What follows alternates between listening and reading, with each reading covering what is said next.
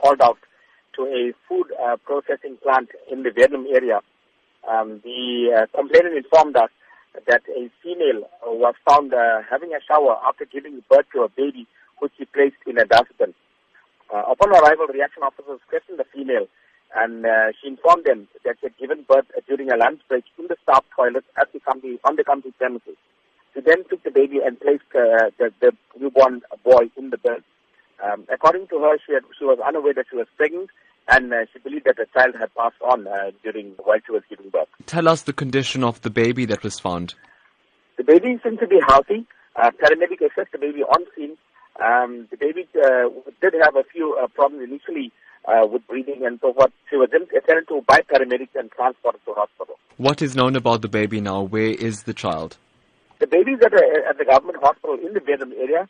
The baby is stable. And tell us about the mother. What happened to her? The mother explained to us that she was unaware that she was pregnant. We initially placed her under arrest and called the South African Police Services. They failed to attend to the scene. After an hour, we had to transport her to hospital with the child. So this is not the first case where a child or a fetus even was dumped in Verulam. How concerning is this? It is concerning that on a monthly basis, we deal with at least one case where a child is either abandoned, found dead, found in the bush, or concealment of birth, abandonment of a baby. We deal with at least one or two cases every month, and it's quite concerning that this is happening to kids.